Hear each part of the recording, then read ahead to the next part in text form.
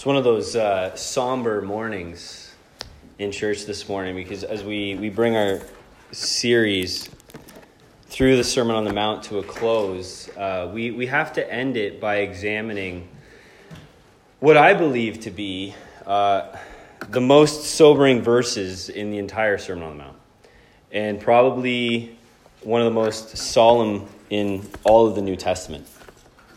So it's not a fun one to preach this morning, but a necessary one. So just to recap briefly, last week I said that verse 13 onward contained Jesus' conclusion to his sermon. And his conclusion is centered around the theme of the two gates that he describes in verse 13 and verse 14. And these two gates represent the two paths that lay before every individual with no exceptions. Every person from Adam and Eve throughout God's creation will either take the narrow gate that leads to life and eternal joy, or the gate that leads to death and eternal destruction. And the way to the narrow gate is only entered through faith in Jesus Christ. And after presenting the two gates, Jesus teaches that there's two dangers to those whom choose or believe they have chosen the narrow gate to life. And the first one that we looked at last week is the danger of false prophets.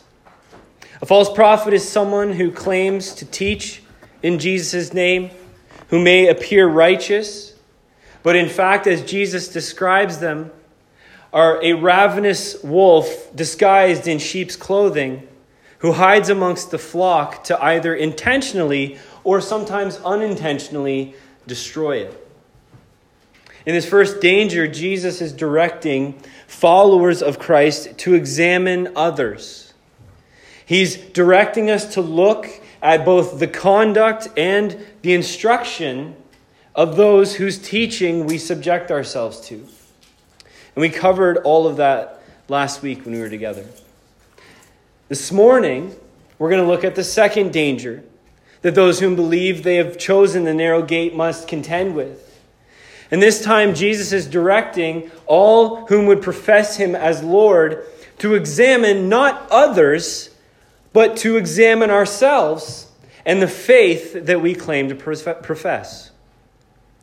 And then finally, this morning, we'll conclude our series through the Sermon on the Mount the same way that Jesus concludes his sermon, by considering how to know whether our faith is genuine or not. How to know whether our foundation of faith is built on the rock and will remain, or on sand and will crumble. And so let's pray to that end. Heavenly Father, I ask that as we work through these verses, you would help us. Lord, I know that what we're speaking about this morning is difficult. And so, Lord, I pray that you would point us to your truth, that the words that come from me are from you, Lord, and that people would hear you in the midst of these verses. Father, that we would understand your heart for sinners, that we would understand that you love your creation. And Father, that we would understand that there is true faith and false faith, and we need to know the differences. So Lord, help us in Jesus' name. Amen. And so the second danger this morning, Matthew 7:21-23, Jesus says these words, "Not everyone who says to me, 'Lord, Lord,' will enter the kingdom of heaven, but the one who does the will of my Father who is in heaven. On that day, many will say to me, 'Lord, Lord, did we not prophesy in your name and cast out demons in your name and do many mighty works in your name?' And then I will declare to them, 'I never knew you. Depart from me, you workers of lawlessness.'" And so I want to walk through each of the significant aspects of these verses. And I want to begin with the verses that I find to be the most heart-wrenching. And that's the words, "Lord, Lord." Do you know that there's only 8 instances in all of God's word where someone's name is repeated twice like this? In Genesis 22, verse 11, when Abraham was about to sacrifice Isaac on the altar, the angel of the Lord came down and called him, "Abraham, Abraham." Genesis 46:2, when God spoke to Jacob in visions at night, telling him to take his family to Egypt, he said, Jacob, Jacob. Exodus 3:4, when God calls to Moses out of the burning bush, he calls his name twice. 1 Samuel 3:10, when God calls Samuel while he's sleeping. 2 Samuel 18:33, when David is crying over his son Absalom's death. Luke 10:41, when Jesus responds to a troubled and anxious Martha, he lovingly says, Martha, Martha. Luke 22:31, when Jesus foretells of Peter's betrayal. And probably the most significant, Matthew 27:46, when Jesus, hanging on the cross, says, my God, why have you forsaken me? There's 8 times in God's word that we see this. And I can tell you that the circumstances surrounding the repetition of these names has little significance as to why the names are repeated. The significance behind the repetition has to do with the relationship between the one speaking and the one whose name is repeated. You see, to repeat a name in Hebrew tradition is an expression of intimacy. The one speaking believes the one whom they are speaking to is an intimate acquaintance, that they share a closeness between them that is substantial. There's a familiarity to one another. And so this means one's speaking in Jesus' illustration here saying, Lord, Lord, believe that they are intimately acquainted with him. That's the significance behind Lord, Lord. They believe they have a close relationship with Jesus. This is why I find these words to be so heartbreaking. Because as they say, Lord, Lord, Jesus says, I never knew you. Depart from me. As I was preparing this week for this, I was genuinely trying to comprehend what that moment would be like. Like to think that I have a relationship with Jesus and for him to pull the rug out from under me with that kind of response. Like I cannot comprehend the utter devastation of it. Right? When I consider the eternal implications of Jesus' response to someone who just moments before thought they knew him and he knew them. It's unfathomable to me. And then to consider not just the intimate repetition of his name, but the actual name itself that these people used. They called him Lord. Right? That name indicates how they viewed him. It's the Greek word kurios, which means a person that has absolute ownership rights. It's not as though these people were saying, Jesus, Jesus, or Rabbi, Rabbi, the way that Judas was.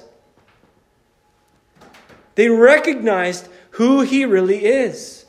And they say, Lord, Lord, you have absolute ownership over me. That's what they're saying.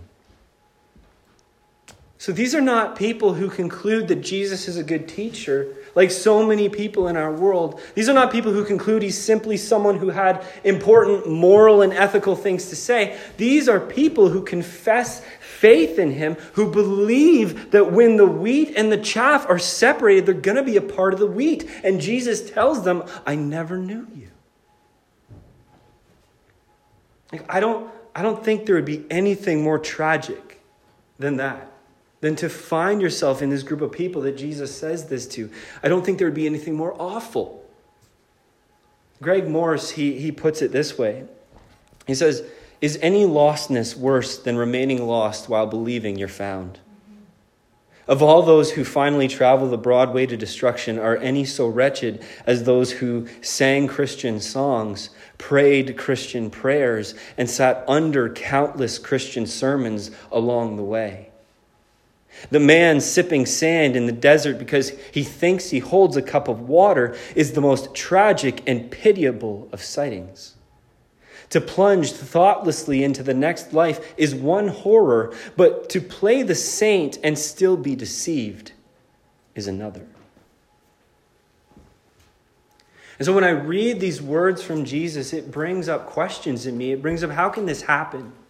How can this be? How can someone be so deceived? What do we need to take from this? What do we need to know to make sure that this isn't us? And that's what I want to try and focus on for the next few minutes.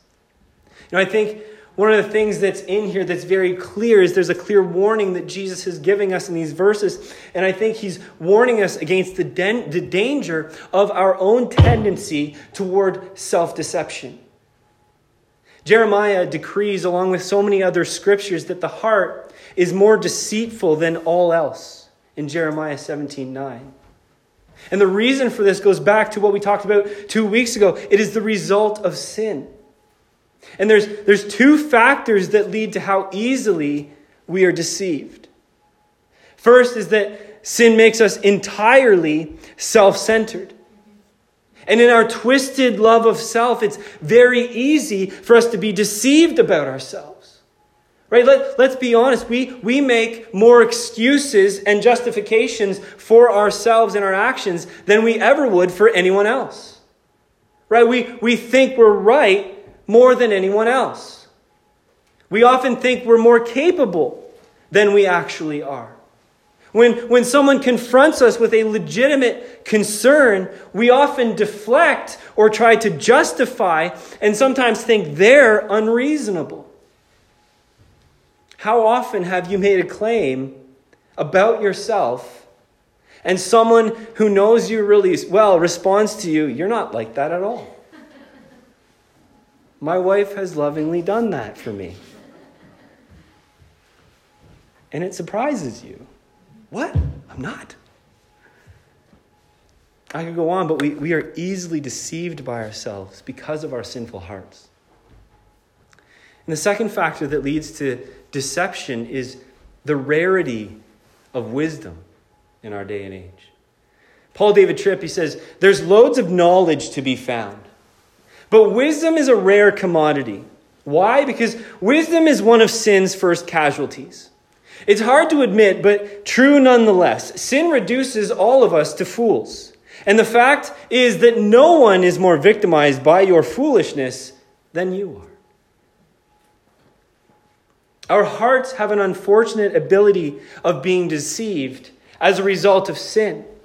The warning of deception is present in both dangers that Jesus brings forward, in the danger of false prophets and in the danger of our own faith. Right? Jeremiah 6:14 we looked at last week. He says, "They have healed the wound of my people," talking about false prophets. "They've healed the wound of my people lightly, saying, 'Peace, peace,' when there is no peace." Right? The false prophets were giving the people a pleasant message of God's peace toward them when really God's wrath was upon them. And the same thing can happen on a personal level because of our ability to deceive ourselves. Our own hearts can cry, "Peace, peace," when there is no peace. We can succumb to a false peace, believing that we are in the faith, when in fact we are not. And the great danger of not knowing that you are lost is that you're not looking to be found. An individual who comes to the realization that they are lost, they search for help, they search for rescue. But an individual who believes that they're already found will remain lost all the while not knowing it. And they only come to the realization of their condition when it's too late. Jesus says at the beginning of verse 22, "On that day," which is referring to the coming day of judgment. He says, "On that day, those who are deceived will face a terrible realization, and it will be too late to do anything about it as they hear Jesus' words. 'I never knew you. Depart from me.'" Like, this is awful. This isn't fun to preach. And so, what warnings, what learnings can we get from this terrible danger? That we may know and we may have true peace. Because my intention this morning, and I want to be very clear about this, my intention is not to cause an examination of faith where there is absolutely no need for it. It is not to call into question faith where there's absolutely no need for it. But I pray that where there is a need, that God would graciously reveal that so that we may be forewarned if we find the faith that we think we have to be lacking and be truly saved. Because the good thing is that hope remains so long as Jesus has not returned yet. That day has not come. And so if we are amongst that group that finds ourselves, wait a second, maybe I'm not so sure, there's time. And in God's grace, I hope that he would reveal that. And so I want to give you two deceptions that I think we can fall into that are very clear from these verses that we need to take as warnings and need to take it as examinations of our faith. And the first is that we must beware of the danger of intellectualism. People professing faith in Christ, in our culture especially, will face the idol of intellectualism, which can cause us to wrongfully conclude that right thinking about Jesus means we have faith in Jesus. The people in Jesus' illustration, they proclaim him correctly as Lord. But he warns, not everyone who says to me, Lord, Lord, will enter the kingdom of heaven. These people addressed Jesus correctly. They knew what was right. But though they came to the correct conclusions about who he is, they evidently did not have saving faith, or Jesus would not have said, I never knew you. And so, right thinking and correct intellectual conclusions does not necessarily denote saving faith. We see a similar thing happen in John chapter 2. After Jesus cleanses the temple, God's word says many believed in his name. But Jesus on his part did not entrust himself to them because he knew all people. So we see a similar thing. The people believed in Jesus' name. They believed something correctly about him, but he did not entrust himself to them because he knew that their faith wasn't real. And so we can be deceived thinking that intellect and right thinking mean we have faith.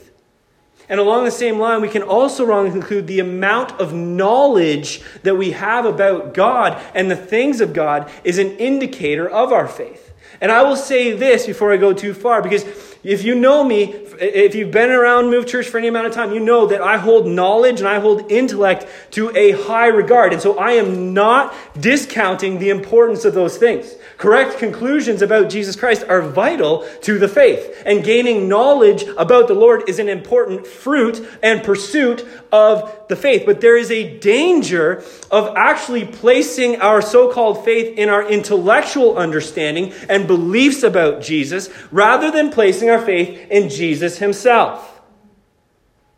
An illustration that this danger exists is the fact that there are theologians who know more about God than any of us and any average Christian, and yet they will readily profess that they don't believe in a literal God. Knowledge does not mean saving faith. Knowledge and right thinking and trusting in intellect doesn't mean that you're trusting in Christ.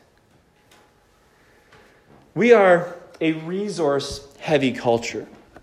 We have organizations who pump out new and excellent Christian resources consistently. And this is one of those things that is both a blessing and a curse. Right? It's a blessing because such resources are deeply helpful. But it can become a curse very quickly because we can become heavily dependent on them. Where resources become a filler for intimate relationship with God. And what we're doing is we're actually filling up on knowledge that comes from another person's relationship with God and neglecting our own relationship with God. And what the Lord wants is to teach us firsthand. He wants a firsthand relationship with us. This is something that every one of us in this place, I would say any person in Western culture, needs to be aware of and confront ourselves with the question of what does our faith consist of? Is it exceedingly an intellectual pursuit, or is it largely a relational pursuit with helpful resources that we use from time to time to strengthen our relationship with the Lord? It's one of those things that it's actually very easy to discern whether you are trusting in Jesus or intellect, but one can remain deceived out of a self-protection. and an unwillingness to admit their faith may not be what they thought it was. It can be a hard realization that you've fallen into intellectualism and you're trusting in knowledge and you're trusting in wisdom rather than Christ himself. To escape intellectualism and to run to Christ, it often requires giving up self-sufficiency. It often requires giving up control in order to truly have God. You see, if our faith is based largely on resources, it's just a form of control. It's a form of self-sufficiency. Because we're able to control how we interact with God and what God is able to say to us. What aspects of our life are we willing to allow him to go to? What's off limits? What's not? Because we're determining our relationship based on the resources that we're reading or listening to or whatever it might be. So God's only able to go to those areas. And this isn't a relationship with God. This is not what faith is. And at some point, if this is our walk, we have to ask, do I truly know Jesus? Or do I just know about Jesus? And more importantly than that, does he know me? Trusting in intellectualism is easily discernible based on 3 criteria. Number 1, what does your prayer life look like? Number 2, what does your Bible reading look like? And number 3, what does your obedience look like? If these 3 things are secondary to reading books and listening to podcasts and watching sermons and depending heavily on secondary resources as our main activities in faith, it needs to be a red flag. Either we've gotten off track in a season and we need to realign ourselves, or we're trusting in intellect over Christ. Either way, to get back to him or to come to him is through repentance. It's through a recognition and a repentance. The second thing that we must be aware of is we must be aware of the dangers of works and experience. I would say especially those of the supernatural variety. Much like intellectualism, works and experience and supernatural occurrences are appropriate fruit of our faith. But we can wrongly make them an idol. And we can place our faith in our works and our encounters with God. We see this danger in the defense that the people actually make to Jesus. This was their very defense. In verse 22, they say, Lord, did we not prophesy in your name? Did we not cast out demons in your name? Did we not do many mighty works in your name? Right? So they're defending their faith based on their works. But the only appropriate way of defending our faith is, Lord, did I not trust in Jesus Christ, knowing that there is no other name by which I can be saved? And out of that flows works and obedience. I think it's important to note that each of the claims that are made is based on supernatural things. Prophesying, casting out demons, mighty works. These are fruits that can, and I would say should, occur in Christian walk. But what is incorrectly happening here is signs and wonders have become the central indicator of faith. Not simply a fruit of faith. The central indicator of faith is belief in Jesus Christ and trust in his word through obedience to it. And this is exactly what Jesus says is lacking in the lives of those whom he will declare, I never knew you. Our Lord is gracious, and he tells us right in verse 21, the one who has saving faith and will enter the kingdom of heaven is the one who does the will of my Father who is in heaven.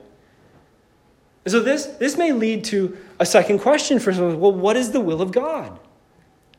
And that question can be answered as we turn to the last 3 verses in the Sermon on the Mount. Verse 24 to 27. Everyone then who hears these words of mine and does them will be like a wise man who built his house on the rock. And the rain fell, and the floods came, and the winds blew and beat on that house. But it did not fall, because it had been founded on the rock. And everyone who hears these words of mine and does not do them will be like a foolish man who built his house on the sand. And the rain fell, and the floods came, and the winds blew and beat against that house, and it fell, and great was the fall of it. So Jesus is connecting his thoughts from verse 21 to 23 with the verses that we just read. He connects them with the words, everyone then, to explain what follows is the will of our Father in heaven. Everyone then who hears these words of mine and does them will be like a wise man who built his house on a rock. Our Father's will is that we be doers of the word. James 1:22, but be doers of the word and not hearers only, deceiving yourselves. And so for us to hear the words of Jesus and do them, for us to read the written word and do it, this is the will of our Father in heaven. And so you may ask, isn't this the same as putting faith in works if it's about being doers of the word? And no, it's not, because there's a difference between a justified follower of Christ whose faith is confirmed by works, which is what Jesus desires of us and James speaks of in James 1:22, and an individual whose faith is based on justification by works. In true faith, justification comes first and works are fruit. In false faith, works are our justification. Which is why these people came to Christ and said, God, I did this and I did this and I did this and I did this. That's a sign that your faith is based on justification by works. That's not true faith. All who are in faith in Jesus Christ will come to him on that judgment day and go, Lord, you did this. You saved me. Any fruit in my life is because of your Spirit within me. I have nothing to offer other than what you have given. That's true faith.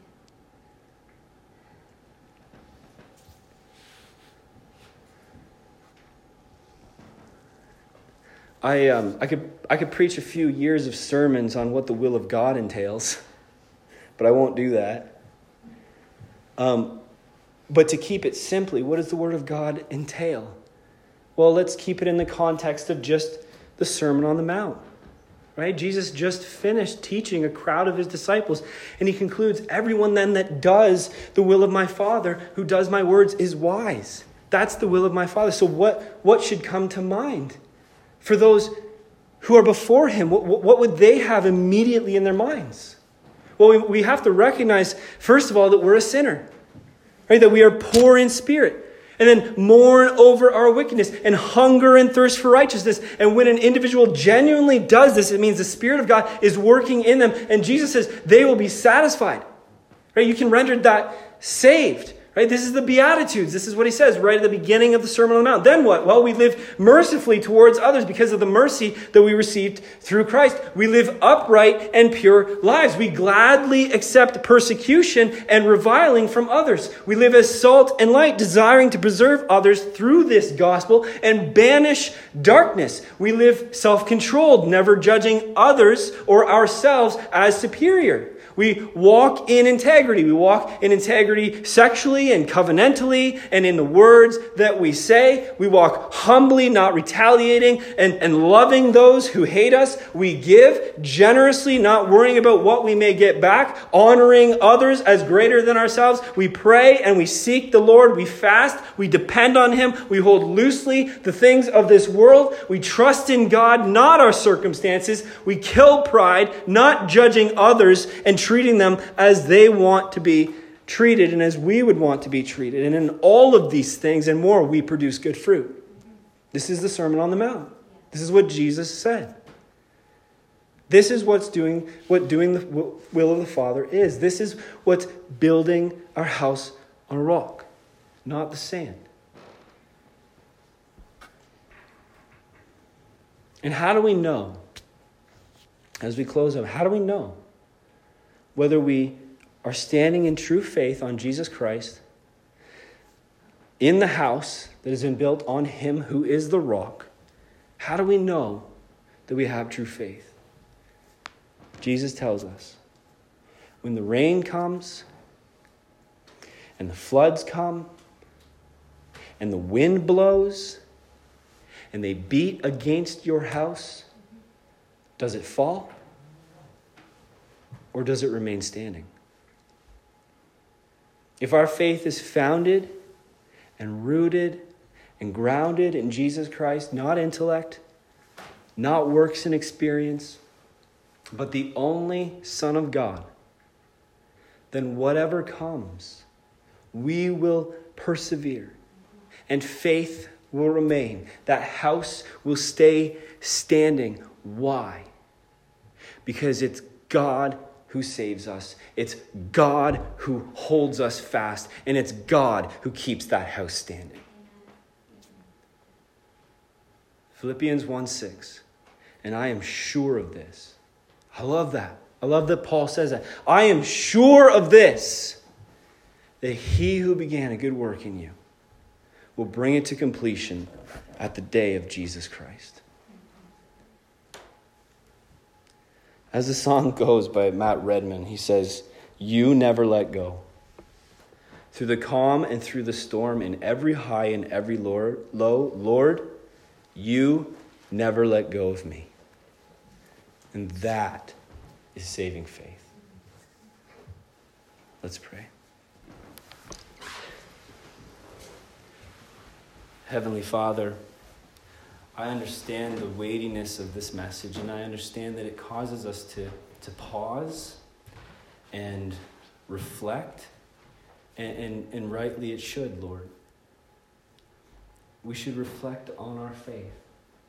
We should reflect on the confession that we have made, the fruit of our lives. And Lord, for some, it's just this beautiful confirmation. And I would say most, it's a beautiful confirmation of what you have done and what you continue to do. That you've saved us and you hold us fast, and we see you doing all of these things in our life. Father, I pray for those who maybe it causes pause. And Lord, I thank you first of all for your mercy, that you wouldn't leave us blinded. That we wouldn't get to that day and you say, I didn't know you. That you would lovingly give us a warning. Be aware of the faith that we say we have. And so, Father, for those, I pray that they would willingly examine. Are they trusting in intellectualism? Are they trusting in works? Or are they trusting in you? Father, for those who maybe have gotten into a season, some seasons are so crazy. I know my house is insane right now. And praying and reading the Bible and all of those things don't come easily. And so we know, Lord, sometimes in seasons we can just get kind of sidetracked. And for those, Lord, may this be a moment of recognition that, you know what, maybe I'm focusing too heavily on resources and my relationship is lacking. And God, I pray that they would see that and repent and graciously turn back. And Lord, I thank you that when we have faith in Jesus Christ, our house is built on the rock. And no matter what comes, no matter storms, no matter rain, no matter wind, it will not fall because you are holding us fast. And you who began a good work will bring it to completion on that day. And you will say, I know you, and I love you, and you are mine. Thank you, Lord. In Jesus' name.